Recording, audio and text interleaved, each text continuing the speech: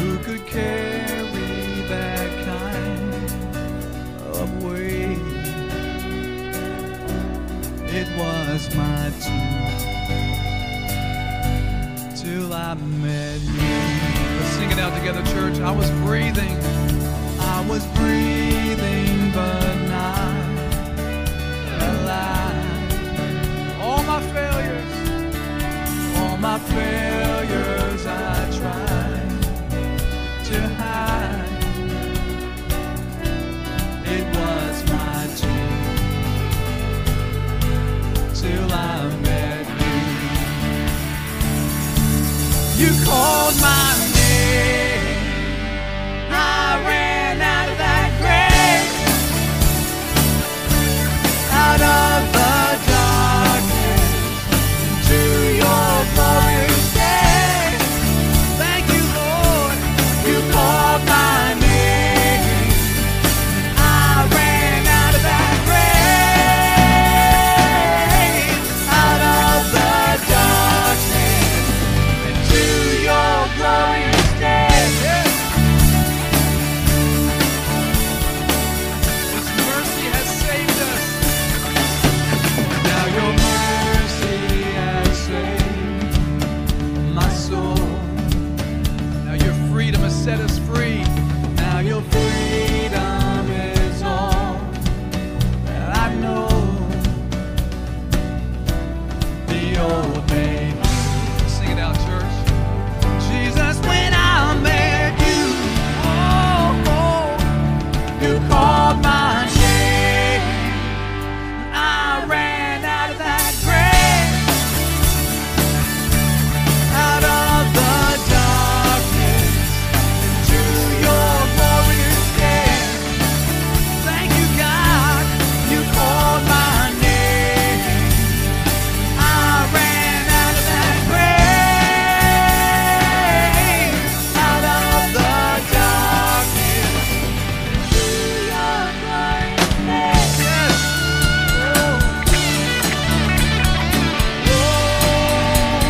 Into your glorious day. Thank you, Lord.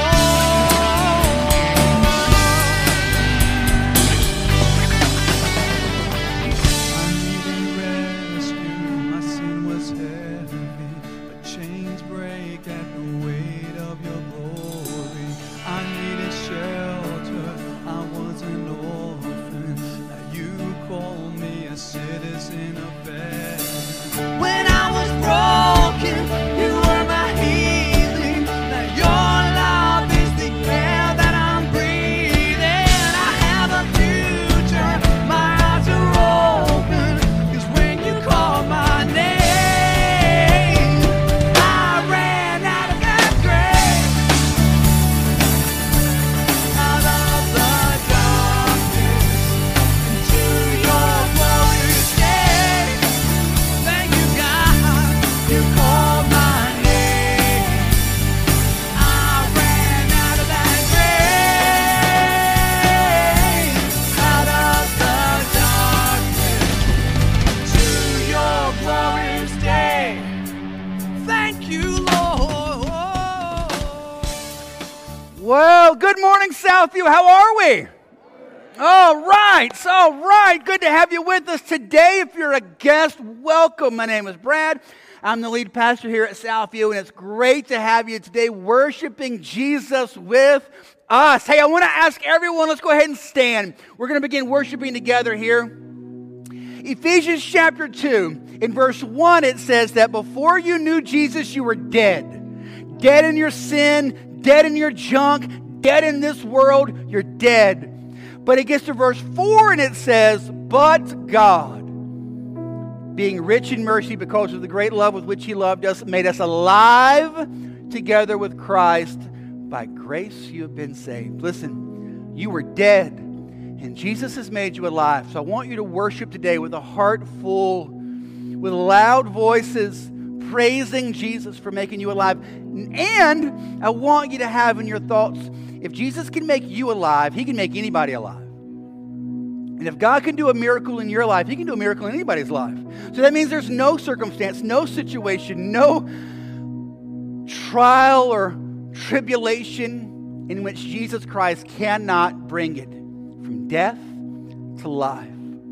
So Jesus, today we thank you. We come today praising you, Jesus, as the great life giver. And we ask you, Jesus, that you'll be glorified, that you'll be lifted up, and that we would see you for who you are, the giver and sustainer of all good and glorious life. We love you, Jesus. We pray this in your name. Amen.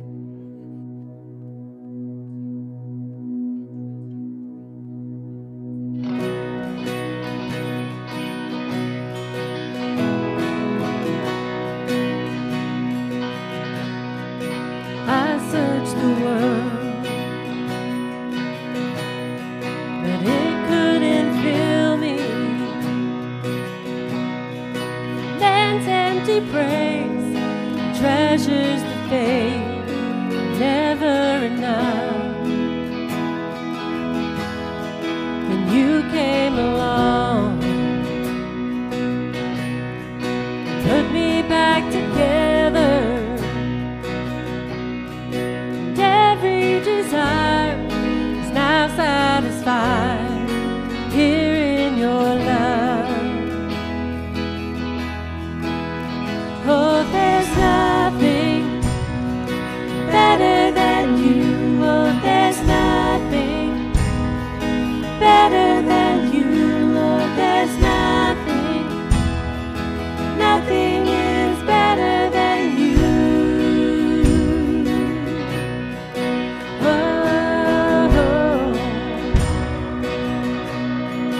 I'm not afraid to show you my weakness, my failures and flaws. Lord, you've seen them all, and you still call me friend. 'Cause the God of the mountains is the God of the valley. There's not a place your mercy and grace won't find me again. Oh, there's nothing better than you. Lord, there's nothing better than you. Lord, there's nothing, nothing is better than you. Oh, there's nothing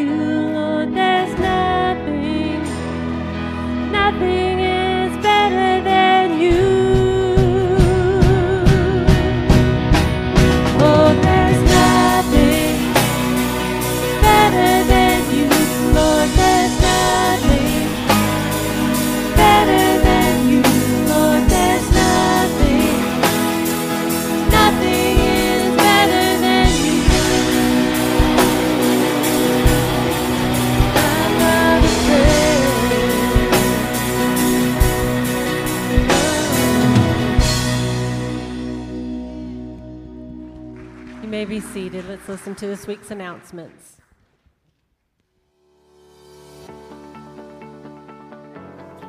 Good morning, Southview. We are happy you're here worshiping with us today. Now here are your 3 big announcements for the week.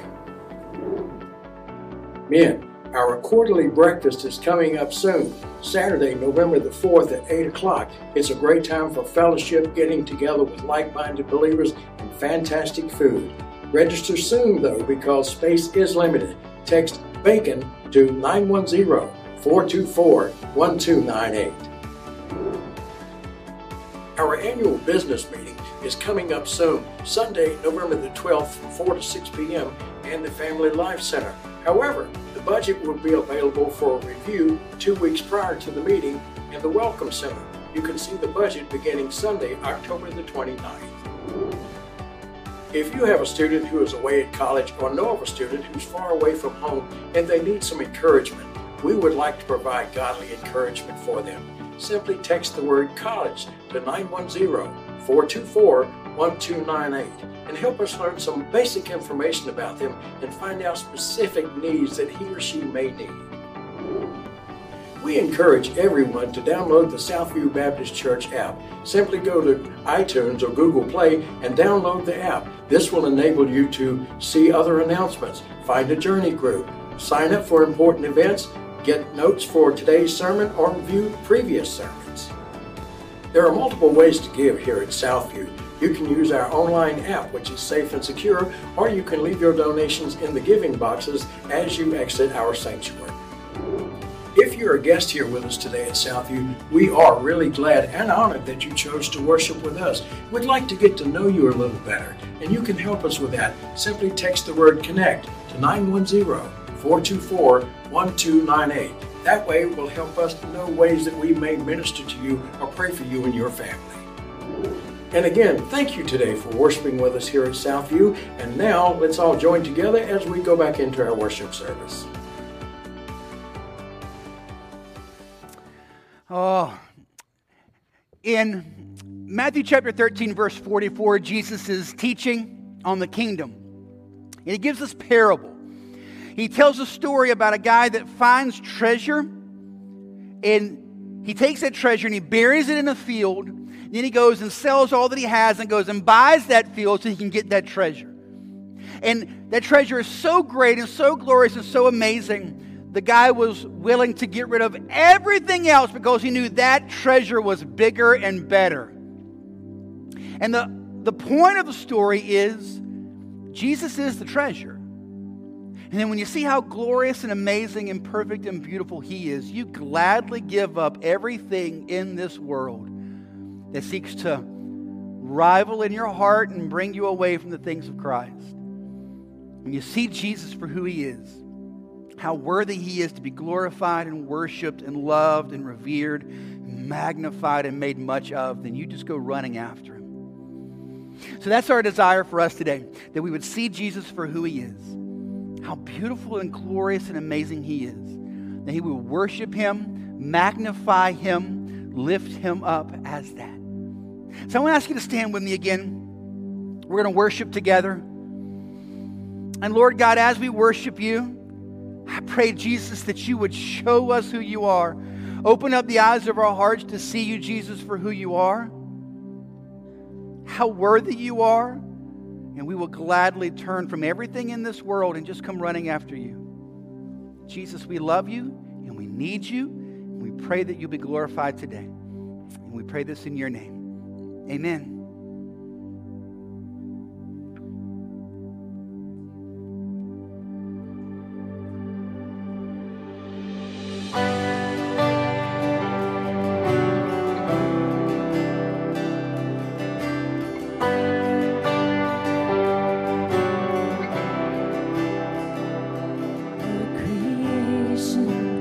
Suddenly articulate with 1,000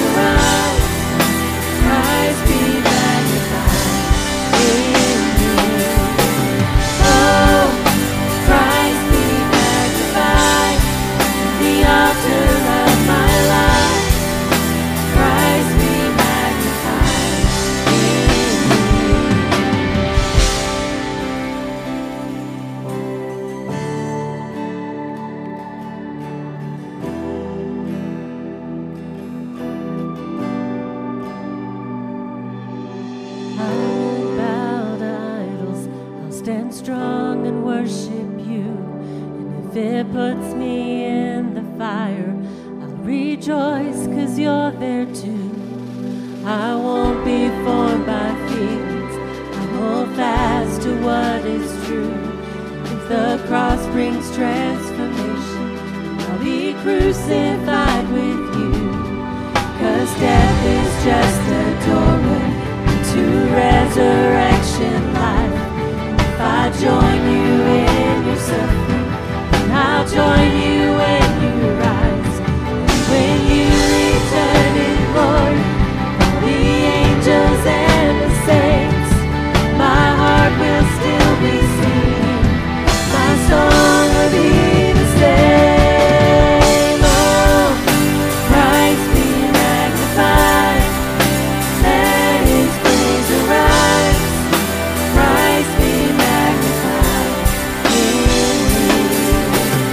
Oh, Christ be magnified on the altar of my life. Christ be magnified in me.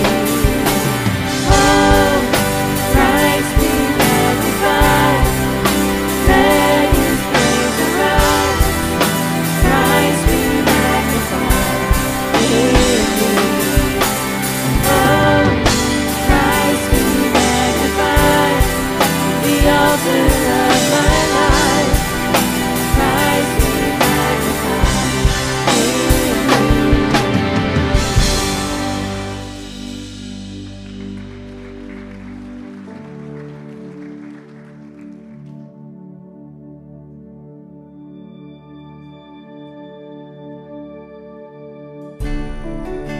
Worthy of every song we could ever sing, worthy of all the praise we could ever bring, worthy of every breath we could ever breathe, and we live for you,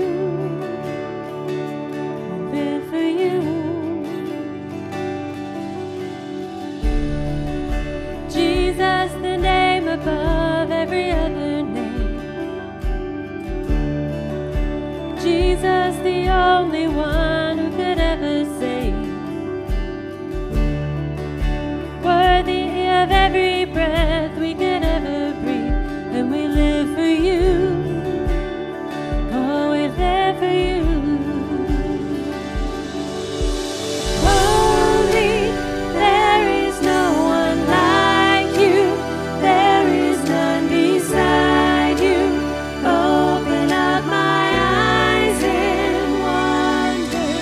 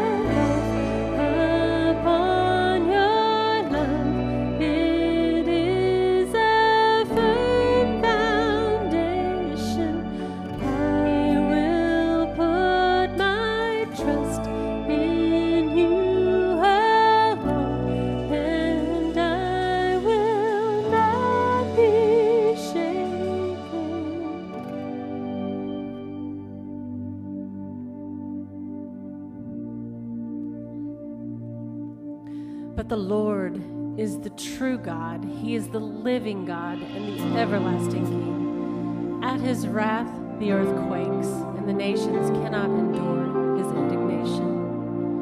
And without faith, it is impossible to please him. For whoever would draw near to God must believe that he exists and that he rewards those who seek him.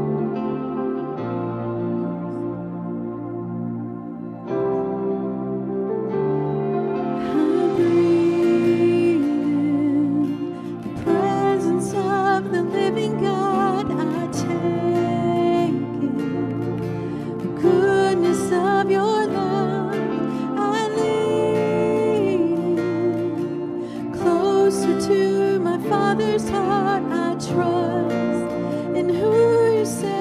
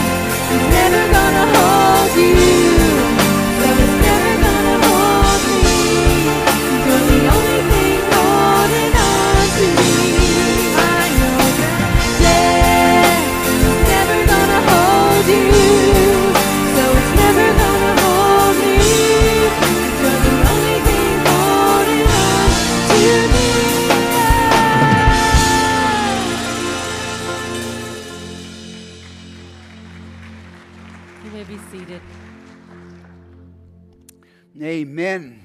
Amen. Hey, if you have a Bible, let's find Ephesians chapter 1 together.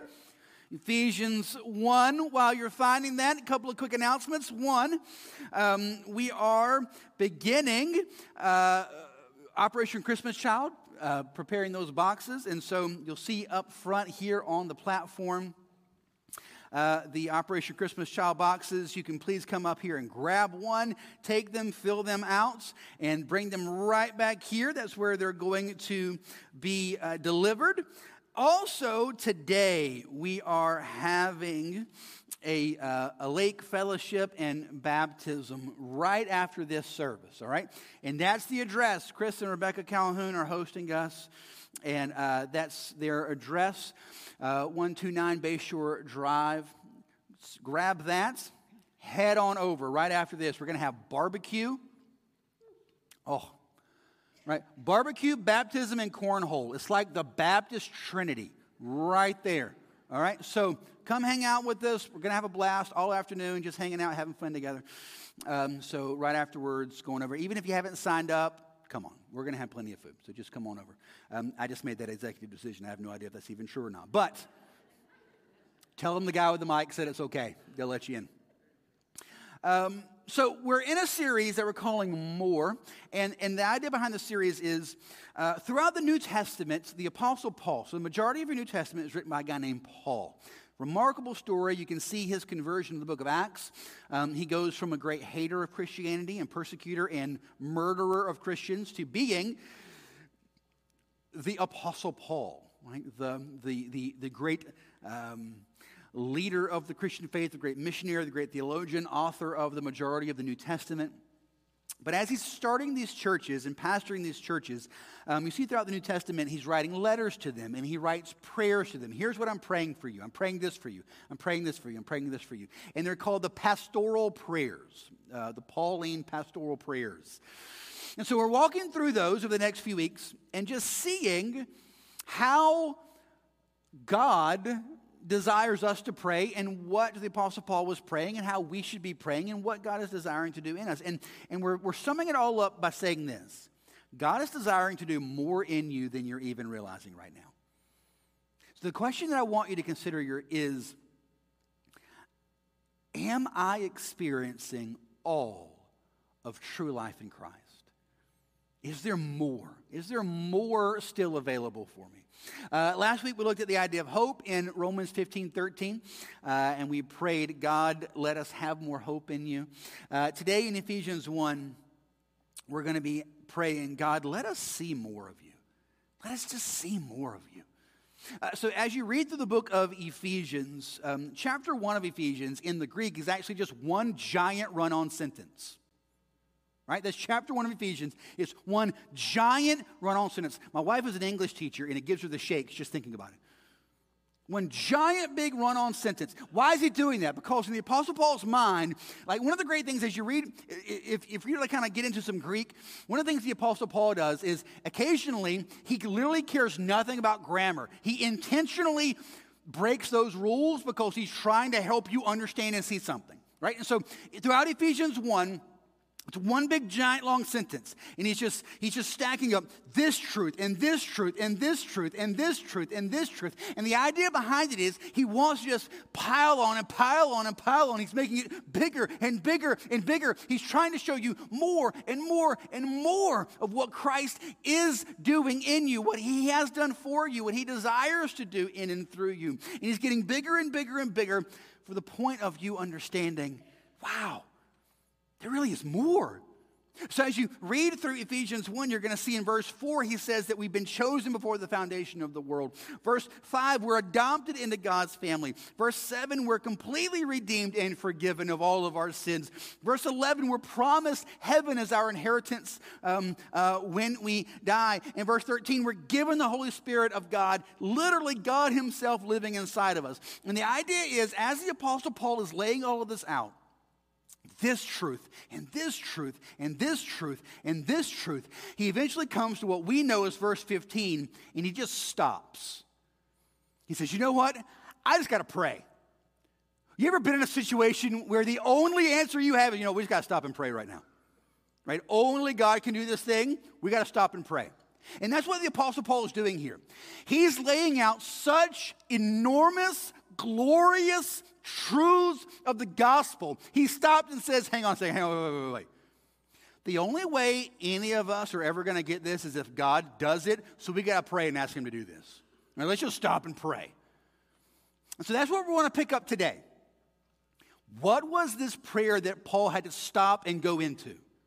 Right? You're writing a letter, and you are so burdened by what you're presenting, you stop and you pray in the letter. Right? He is proclaiming great truths, and he knows that God is the only one who can really do this. So he stops and prays. Let's pick it up in verse 15 and see what that prayer is, okay? Ephesians 1, verse 15. For this reason, because I have heard of your faith in the Lord Jesus and your love toward all the saints, I do not cease to give thanks for you, remembering you in my prayers. Here's his prayer, verse 17. That the God of our Lord Jesus Christ, the Father of glory, may give you the spirit of wisdom and of revelation and the knowledge of him, having the eyes of your hearts enlightened, and what is the immeasurable greatness of his power toward us who believe, according to the working of his great might, that he worked in Christ when he raised him from the dead and seated him at his right hand in the heavenly places, far above all rule and authority and power and dominion, and above every name that is named, not only in this age, but also in the one to come.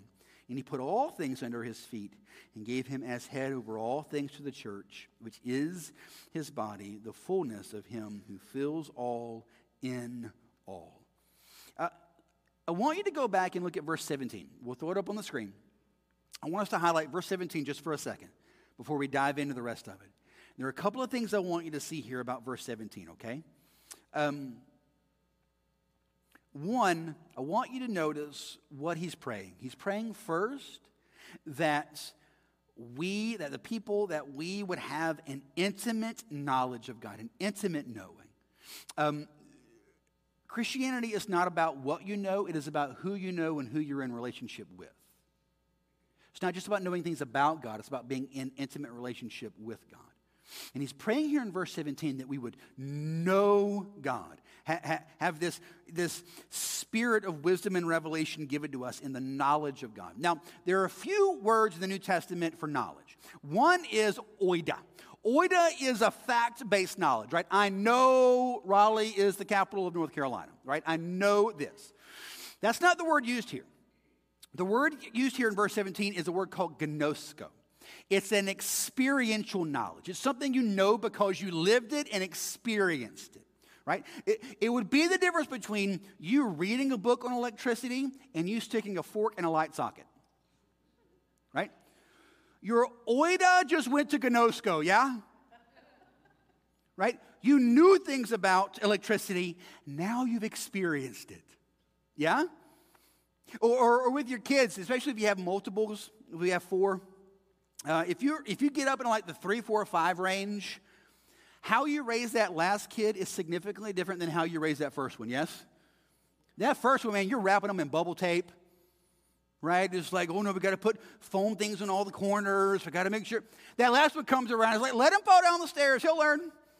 He'll know. Hey, the only way to know is, hey, give your brother a fork. Tell him to stick it in the socket, all right? He's got to know. He's got to know. That's that gnosko. That's that experiential, like, oh, I know, not just I know a fact, I know personally and by experience this thing is true. That's the kind of knowledge that the Apostle Paul is praying for here. And I want you to understand that distinction. He's not just praying that you know things about God. Now, that is important. You must know truths about God in order to experience him rightly. But he's praying that you go not just from what we know. I cannot count the conversations I have with people who know things about God, but do not really walk in experience in life with him. You know things, you know Bible verses, you know doctrinal truths, but do you live this? Is this an experience? I want you to see first, as we're walking through this prayer, the Apostle Paul is praying that we would not just intellectually know things about God, but we would experience him, we would see him. Right? We would know him. We would dwell with him. We would live with him. It would be our life. Second thing I want you to see is that this is a gift, right? It says here in verse 17 that the God of glory may give you a spirit of wisdom and revelation and the knowledge of him. I want you to notice we're the passive recipients of this, right? He gives it to us. We don't grab it by our own effort. We don't work towards it. We don't attain it as much as it's a gift given to us, right? The Bible would say in John 3 that the flesh only stirs up more flesh. It's the Spirit who is the only one who can give us things of the Spirit, right? So we need God to give us this. So how does that work? Right, so you've got verses like Ephesians 1:17 here that says that it must be a gift from God. But during the worship time, we just read Hebrews that tells us that he's a rewarder of those who seek him. So which one is it? Is it just a gift from God, or do we have to seek it and he rewards and gives it? Like, how does that work? Well, you're in luck, because the answer is yes. Think of it like this. Think of it like building a fire. So I don't know what it is about guys. We love fires, right? So if we made a fire tonight at my house for the kids who do s'mores, the kids would be done with it in about a minute and a half, and Marie knows I'm going to stay out there for another 3.5 hours just messing with the fire, right? It's just the way this thing works. So what are you doing, right? It's about how you build it, right? You got to have the wood in just a certain way. You got to have the right kind of kindling, the right kind of wood. It's got to be aged. It's got to be ready. It's got to be prepped. You can't just throw anything on that fire. Every dad in here knows, like, someone tries to throw something in the fire that doesn't belong in the fire. Like, what are you doing? You're going to mess my fire up. Don't throw that in there. What do?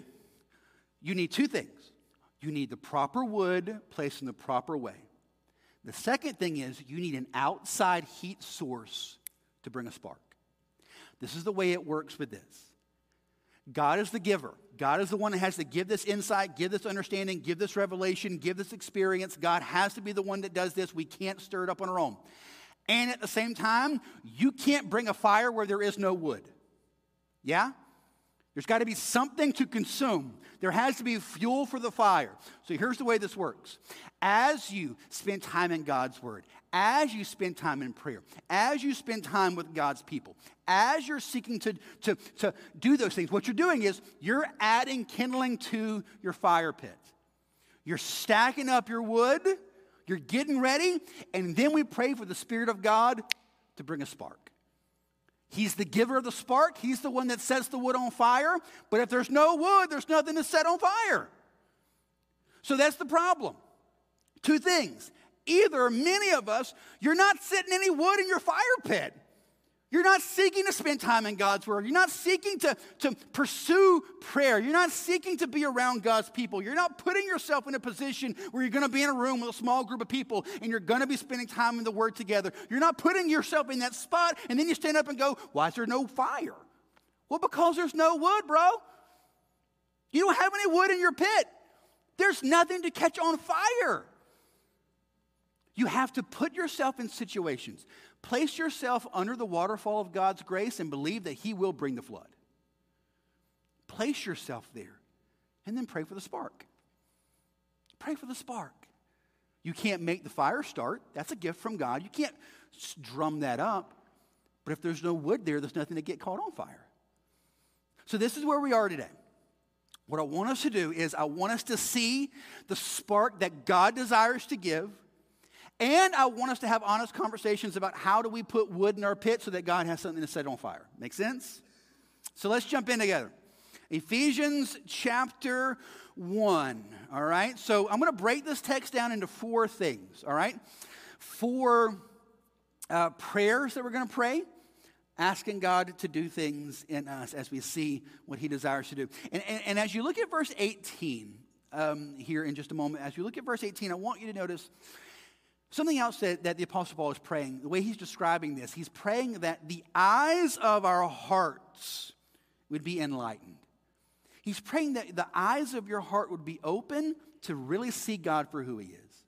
So this is our prayer today, that you would see God for who He is and that you would experientially know Him as that.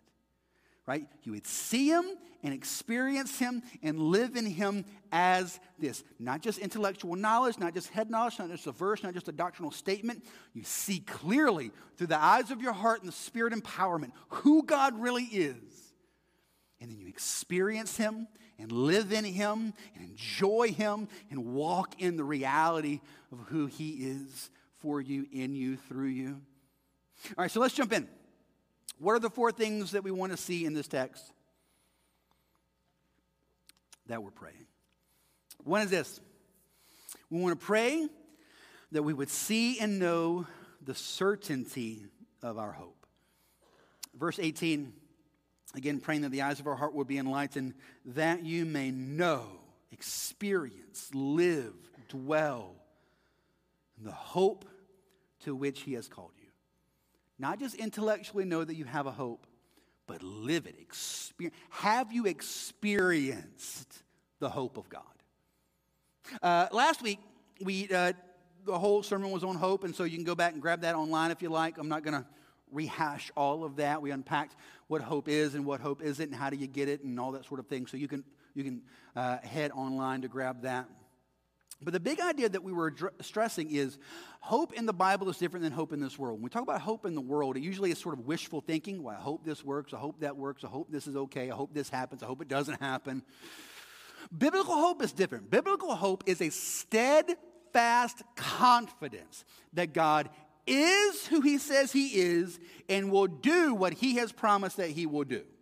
Right? From God's word, we get hope that God is who he says he is, and he will do what he promises to do, and in that we hope. And the Bible would say that hope will never disappoint you, because God is not going to change. He is not a shifting shadow.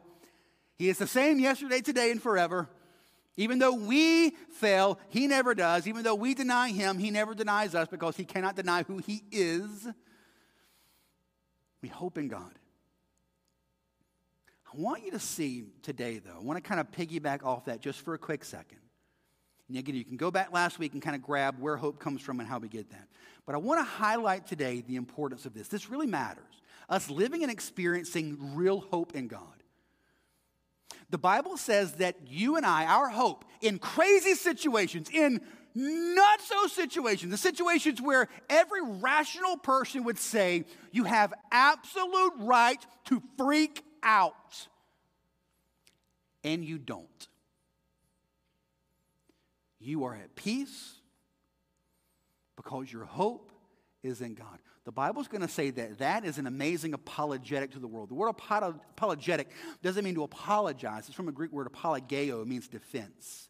A great defense for the gospel is the hope that Christians live in. In fact, the Bible says this. We won't throw it up on the screen, but you can jot it down if you'd like. 1 Peter 3:15 says, "But in your hearts honor Christ the Lord as holy, always being prepared to make a defense to anyone who asks you for a reason for the hope that is in you, yet do it with gentleness and respect." The great defense for the gospel is Christians who have hope when there's no reason to live in hope. After the sermon last week, I had one of our guys come up to me. He said, "Oh man, I got a great story about that." He said, we were part of a church in Louisiana when we were living down there. And we had a couple in our church that were missionaries.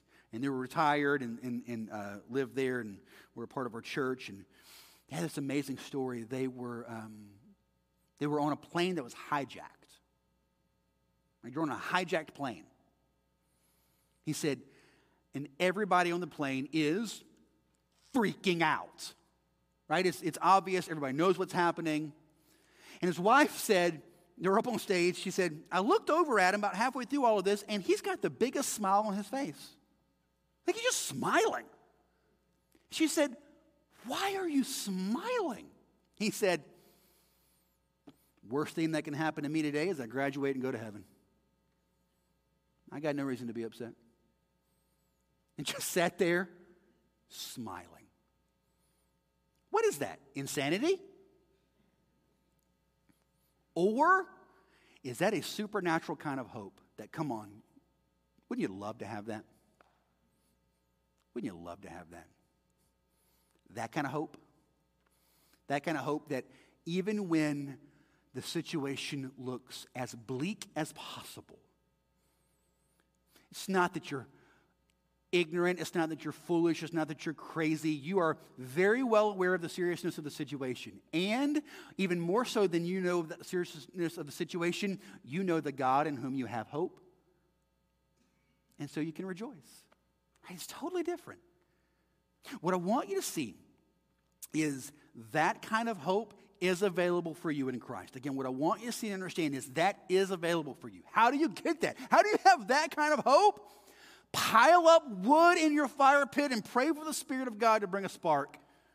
Pile up wood. Be in God's Word. You cannot have hope that God is going to be who He is and do what He promises to do if you don't know who He is and what He promises to do.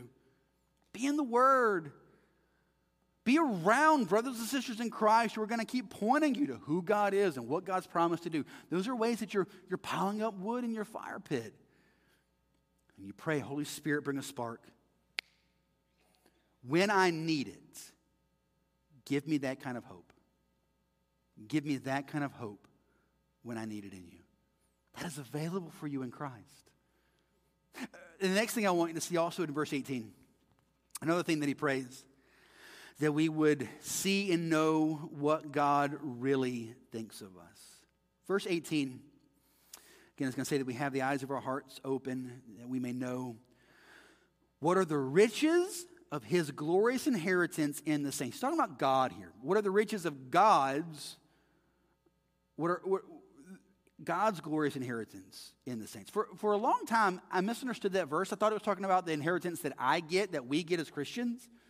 And indeed, we do. I mean, we get a great inheritance. We get God, right? Verse 11 is going to say that we get heaven. We get great inheritance. But verse 18 here is not talking about our inheritance. He's talking about God, something that God gets. So what does God get in salvation? Well, God gets you, and God gets the glory for saving people like you and I. God gets an inheritance. God gets a people redeemed to worship Him and glorify Him for all of eternity. We are part of what God gets in glory and honor for saving us. Listen to me very carefully.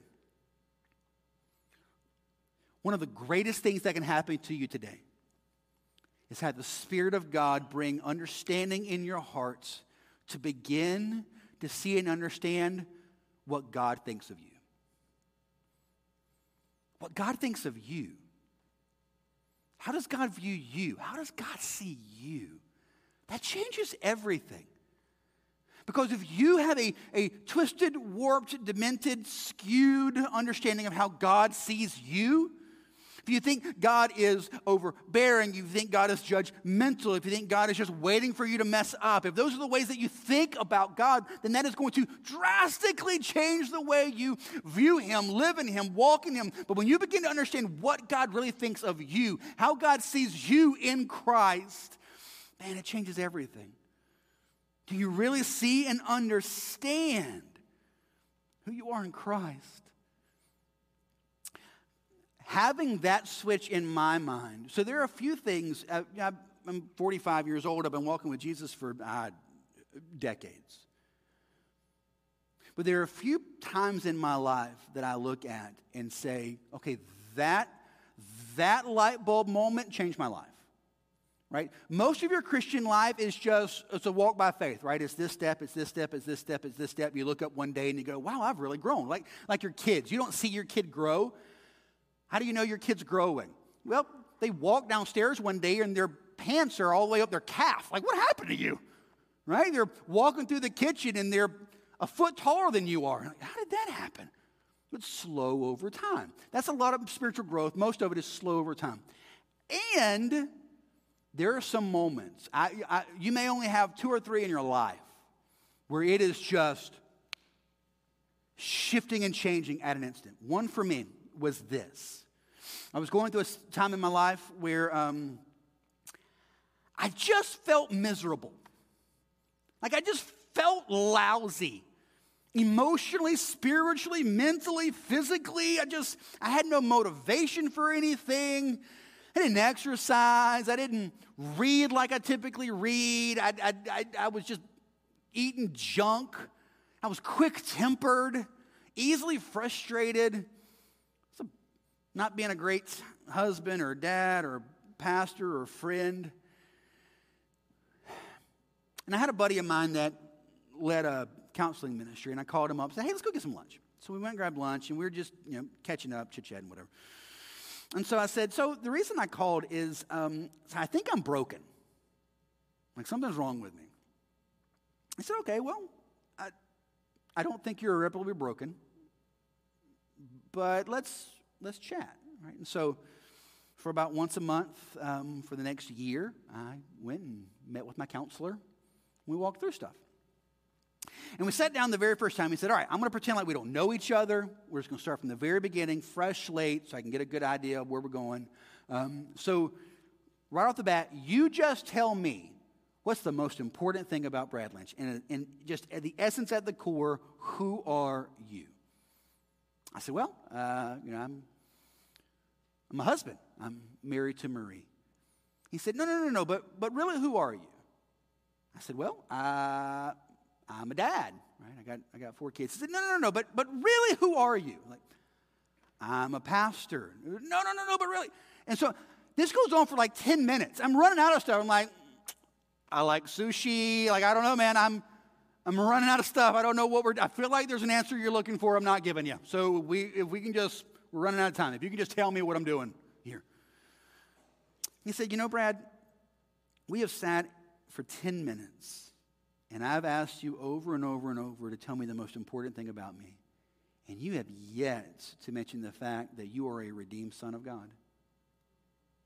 You have yet talked anything about Jesus, who he is, what he has done for you, who he is in you, and what he is currently right now doing through you. And I sat there, and that was one of those 2 or 3 in my lifetime moments where sitting right there, I remember it vividly. I tell you what the couch looked like. I can tell you what his chair looked like. I can tell you the pictures that were on his desk. It was like that moment is frozen in time. It was one of those, boom, life-shifting moments. It hit me. I'm not living out of the reality of who God is, what he has done for me and through me in Christ, and what he really believes and thinks of me as his son. It changed everything. And I want to encourage you, that has the opportunity to radically change you. I want to encourage you, pile up wood in your fire pit. Be in God's word. Be in prayer. Be around people who are going to point you to Jesus. Pile up wood in your fire pits to know who God really is and what he really thinks of you as a son and daughter of God. And pray the Spirit of God sets a spark there. It'll change your life. It'll change your life. The third thing that we see is says pray that we would see and know God's power at work in us. Look at verse 19. Listen to the way he's describing this power. He's praying that we would know what is the immeasurable greatness of his power toward us who believe, according to the working of his great might that he worked in Christ when he raised him from the dead and seated him at his right hand in the heavenly places, far above all rule and authority and power and dominion, and above every name that is named, not only in this age, but also in the one to come. As you read through that, I want you to see he is piling up these power words, right? The immeasurable greatness of his power. As you see this, his power, his strength, his might, his authority, I want you to see that that same power is alive and active in you and I. How does he describe the power? He says in verse 20 and 21 that it is the resurrection power of Jesus Christ. The same power that raised Jesus from the dead is at work in you. The same power that raised Jesus Christ from the dead is at work in you. There's no situation worse than death. Can we agree on that? Right? Death, you don't come back from that. Right? That is done. But it says the same power that brought Jesus back from the grave is at work in you and I. That means there is nothing in your life, no situation, no circumstance, nothing in your life outside of the power of Jesus Christ to bring great and glorious change to. Anything can be done. If God can bring Jesus back from the dead, he can do something in your situation as well. There's nothing that escapes him, nothing beyond him.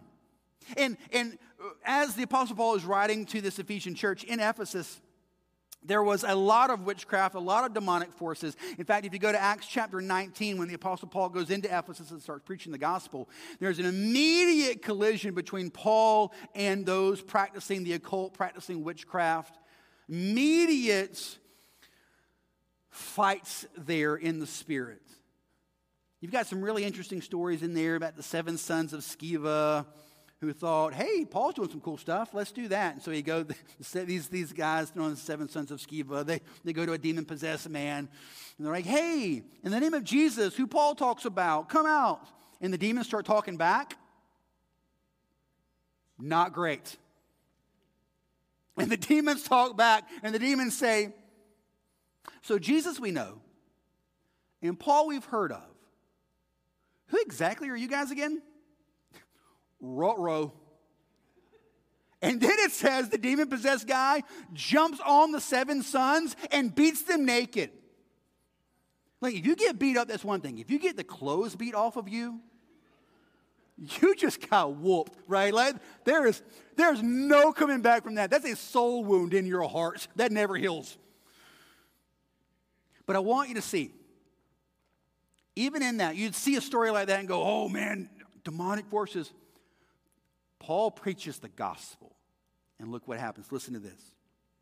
Acts 19, verse 18. People start getting saved. These demonic, inspired, empowered, pursuing, loving, worshiping people. It says, and also many of those who were now believers came, confessing and divulging their practices. And a number of those who had practiced magic arts brought their books together and burned them in the sight of all.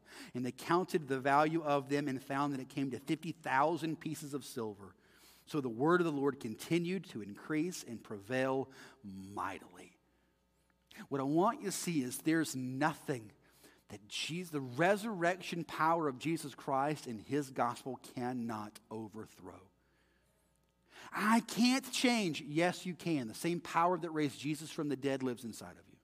I can't forgive. Yes, you can. The same power that raised Jesus from the dead lives inside of you. I can't stay in this marriage. I can't handle these kids. Yes, you can. The same power that raised Jesus from the dead lives inside of you. When we experience, when we live, when we come to the point where it's settled in our hearts that this power is in me through faith in Jesus Christ. This power, it is there. The same power that raised Jesus from the dead. This great and immeasurable power of God dwells in me through faith in Jesus Christ. I can walk with courage and faith and hope in every situation. You see how this changes your life?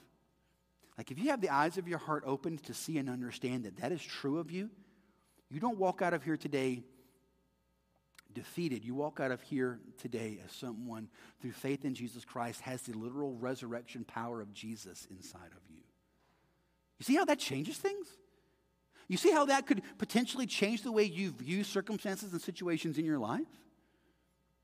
The resurrection power of Jesus is inside of us. How do we live in that? How do we walk in that? Stack up wood in your fire pit and pray that the Spirit of God brings a spark. Sets that on fire, opens the eyes of your heart to see it and receive it. And then I want you to see this last prayer here. I think this is so cool. This one may take you by surprise a little. We're to pray that we would see and know the beauty of the church. The beauty of the church. What does that mean? Where does that come from? And what does that matter? Verse 22. And he, that's God the Father, put all things under his, Jesus the Son's, feet, and gave him, Jesus, as head over all things to the church, which is his body, the fullness of him who fills all in all. Christ has been given to the church, and this highlights how important the church is in seeing with our spiritual eyes. The experience of the grace of God is uniquely found in this place where Jesus has been placed as the head. Listen to me very carefully. And I'm not saying this because I'm just the pastor. I actually had a conversation with a couple just this week. And I told them, listen, if for whatever reason you can't get plugged in at Southview, go somewhere else. That's okay. Find where you can. I care way more about your soul than I do seeing how many people I can cram into this room to hear me talk. Because there is a direct correlation between your engagement with the body of Christ and the eyes of your heart open to see God for who he truly is. Those two are connected. Those two are connected. Could it be that there are levels of understanding and walking in who God is and what that means for you and experiencing God that you're not walking in and experiencing and living in because you have neglected the one place he has set up to be the avenue by which you experience that? This is it. This is the place. Now he's talking about Big C Church, the entire church, but the way that you live out what God is doing in the Big C Church is by being plugged into a local church. This is it. During our last new members class that we just finished up and presented those folk a couple weeks ago, I had 4 people from that class come and sit down with me and say, until I went through this, and y'all went through all the scriptures and unpacked everything the Bible says about the church, until this, I never understood how important the church was or how important covenant membership was. And I really wish somebody would have told me that a long time ago. It matters. Like, this is the avenue by which God has set up for you to more adequately see and experience God for who he is. This matters.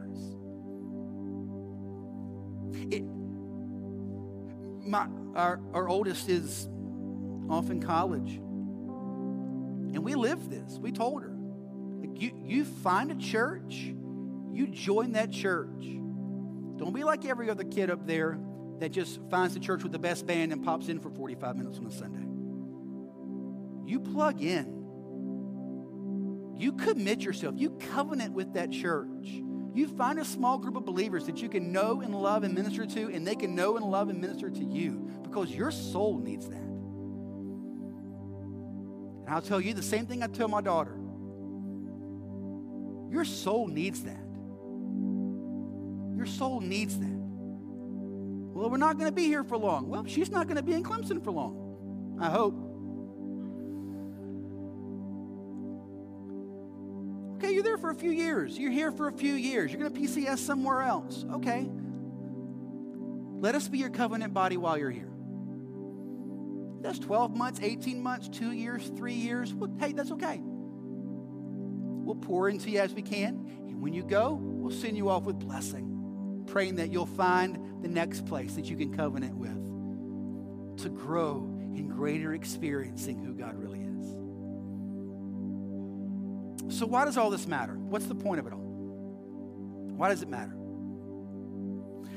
2 Corinthians chapter 3, verse 18 says, "And we all, with unveiled face, beholding the glory of the Lord, are being transformed into the same image from one degree of glory to another." I want you to see there the connection between you being transformed into the image of Jesus is connected to you seeing God.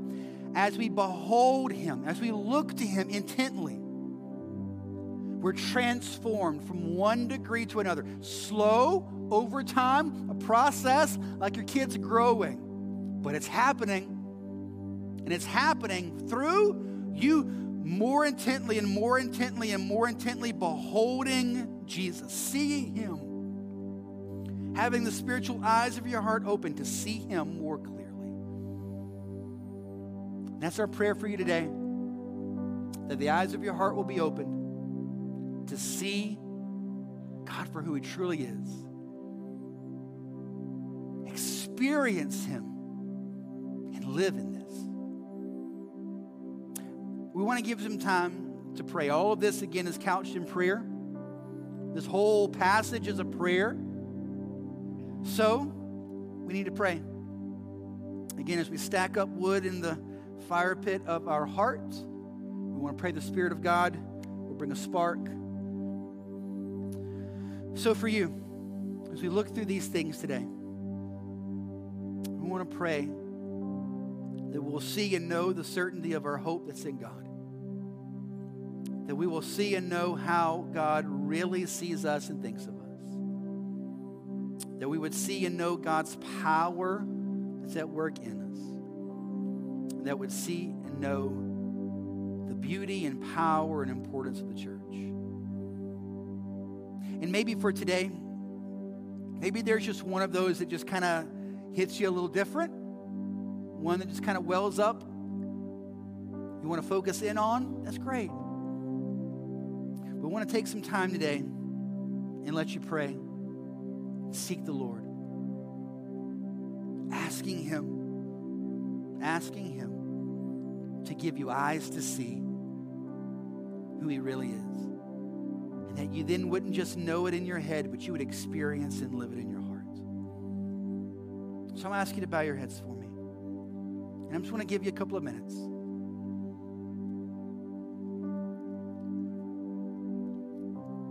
Take this time. Ask the Lord to open your heart to see.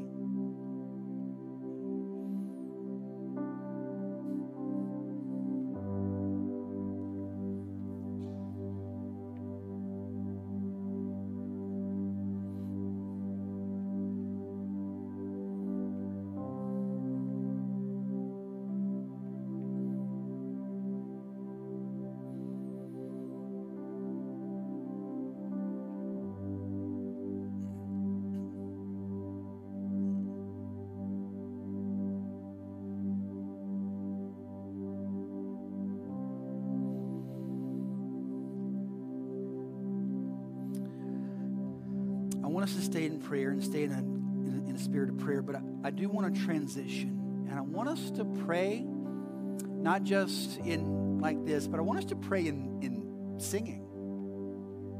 I'm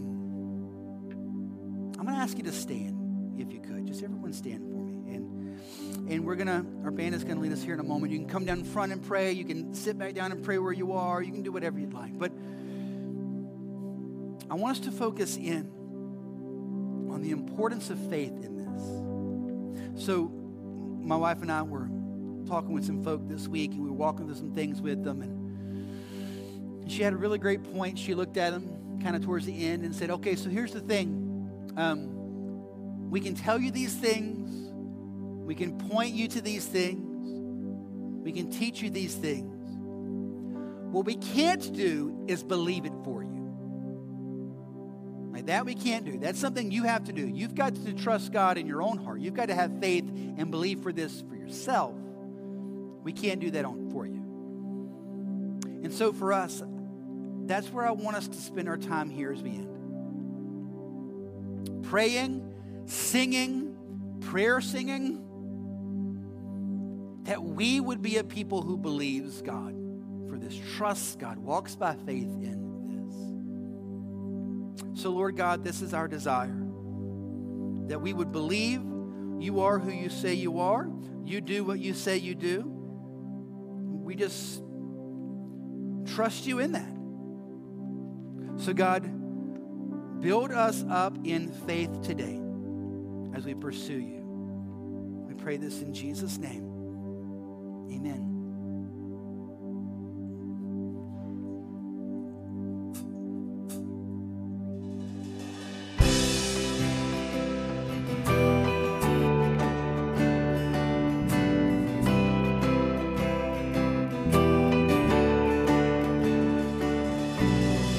They say this mountain can't be moved. They say these chains will never break, but they don't know you like we do. There is power in your name. We've heard that there is no way through. We've heard the tide will never change. They haven't seen what you can do. There is power in your name. So much power in your name. Move the immovable, break the unbreakable. God, we believe. God, we believe for it. From the impossible, we'll see a miracle. God, we believe. God, we believe for it.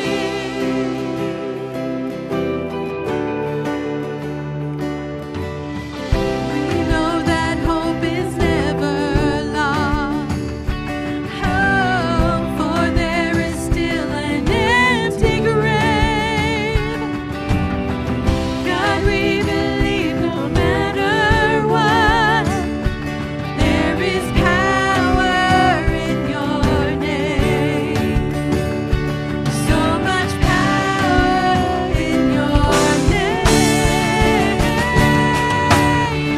Move the immovable, break the unbreakable.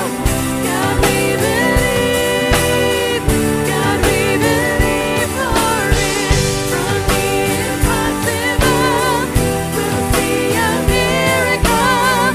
God, we believe. God, we believe for it. Yeah. You are the way when there seems to be no way. We trust in you, God, you have the final say. You are the way when there seems to be no way. Yes, you are. We trust in you, God, you have the final say. You have the final say. Move the immovable, break the unbreakable. God, we believe. God, we believe for it. From the impossible, we'll see a miracle. God, we believe. God, we believe for it. God, we believe. God, we believe for it.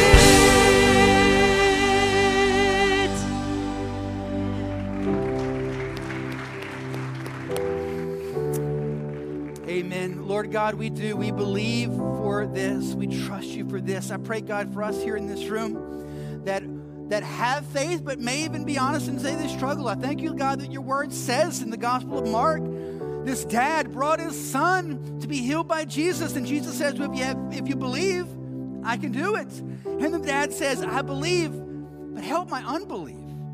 There's in all of us, God, perhaps this place in us we're still starting to struggle a little bit. Can God really do that?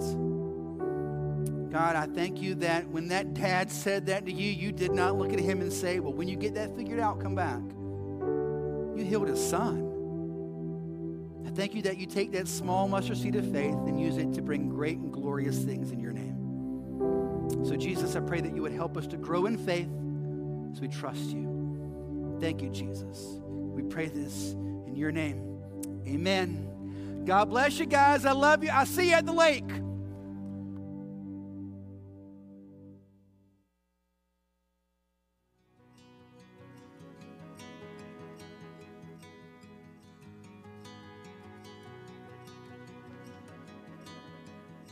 Should mountains melt into the road?